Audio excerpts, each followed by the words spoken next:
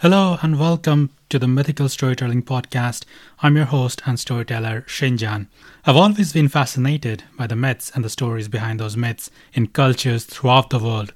So if you, like me, are interested in exploring these stories behind the myths, then this is the right podcast for you. So without further ado, let's start with today's story.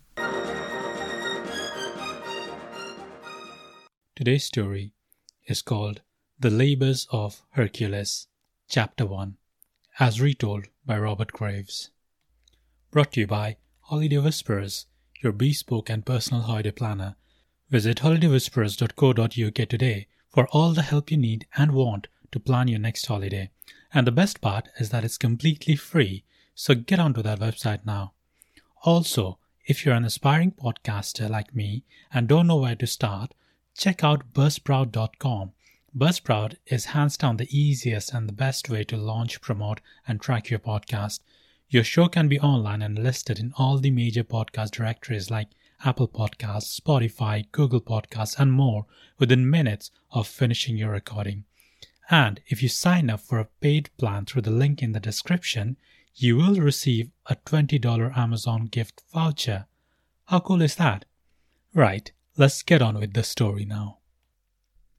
Hercules, whom the Romans called Hercules, was Zeus's son by Alcmene, a Theban princess. Hera, angry that Zeus had made another of his marriages with a mortal woman, sent two tremendous snakes to kill Hercules while still a baby. He and his twin brother, Iphiclus, were lying asleep in a shield, used as a cradle, when the snakes crawled hissing towards them across the floor. Iphiclus screamed and rolled out of the shield, but Hercules, an immensely strong child, caught the snakes by their throats, one in each hand, and strangled them. As a boy, Hercules took far more interest in fighting than in reading, writing, or music. He also preferred roast meat and barley bread to honey cakes and fruit pies. Soon he became the best archer, the best wrestler, and the best boxer alive.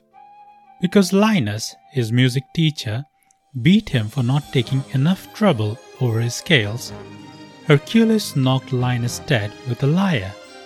Accused of murder, Hercules said simply, "Linus hit me first.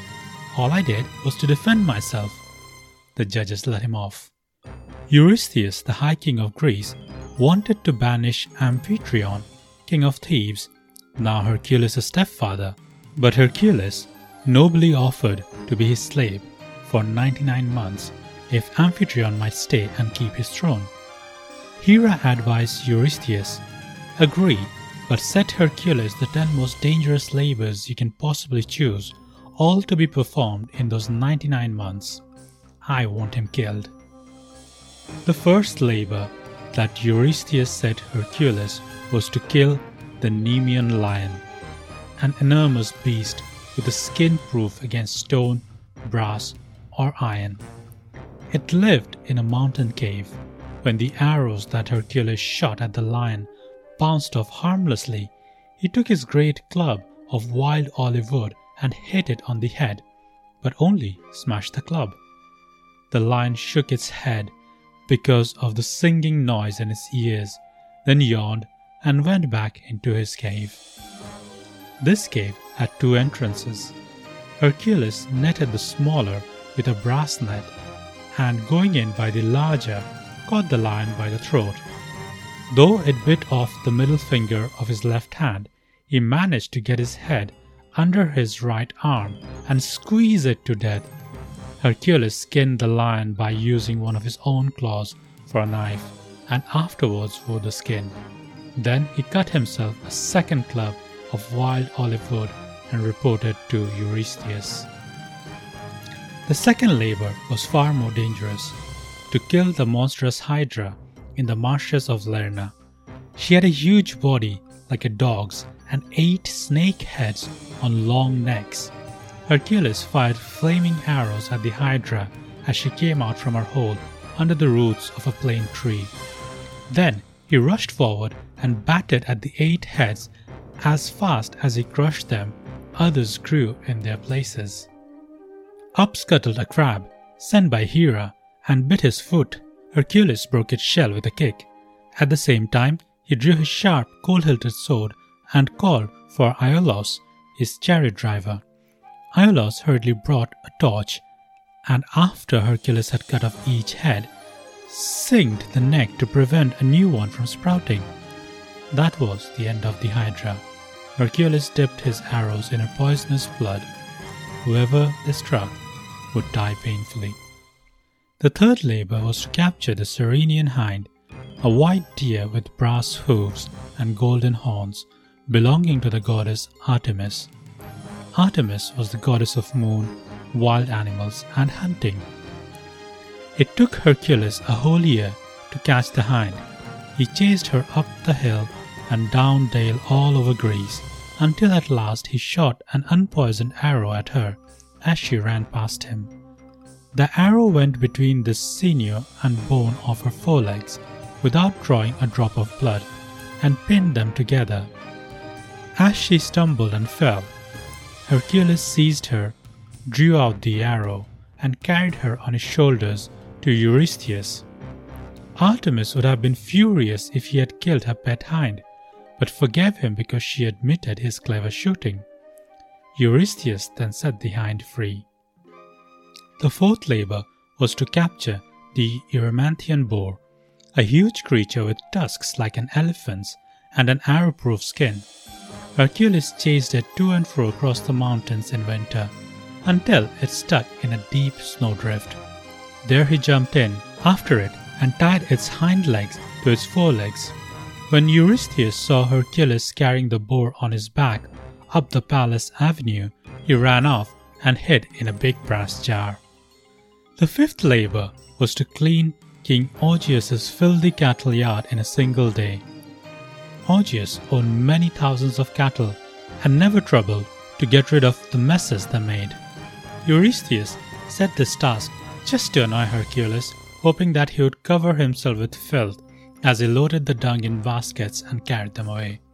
Augeas stood and sneered at Hercules. "I bet you 20 cows to 1 that you cannot clean the yard in a day." "Done," said Hercules. He swung his club and knocked down the yard wall, then borrowed a mattock and quickly dug deep channels from 2 nearby rivers. The river water rushing through the yard washed it clean in a very short time. As his sixth labor, Eurystheus told Hercules to free the Stymphalian marsh of his brass-feathered, man-eating birds. They looked like cranes, but had beaks that would pierce an iron breastplate. Hercules could not swim through the marsh because it was too muddy, nor walk across it because the mud would not bear his weight. And when he shot at the birds, his arrows glanced off their feathers. The goddess Athene appeared and handed him a brass rattle. "Shake that," she ordered. Hercules took the rattle and shook it. The birds rose into the air, mad with terror. Hercules shot and killed scores of them as they flew off towards the Black Sea, for they had no brass feathers on the undersides of their bodies. None ever returned.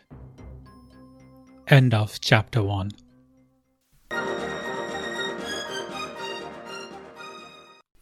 Thank you for listening to today's story.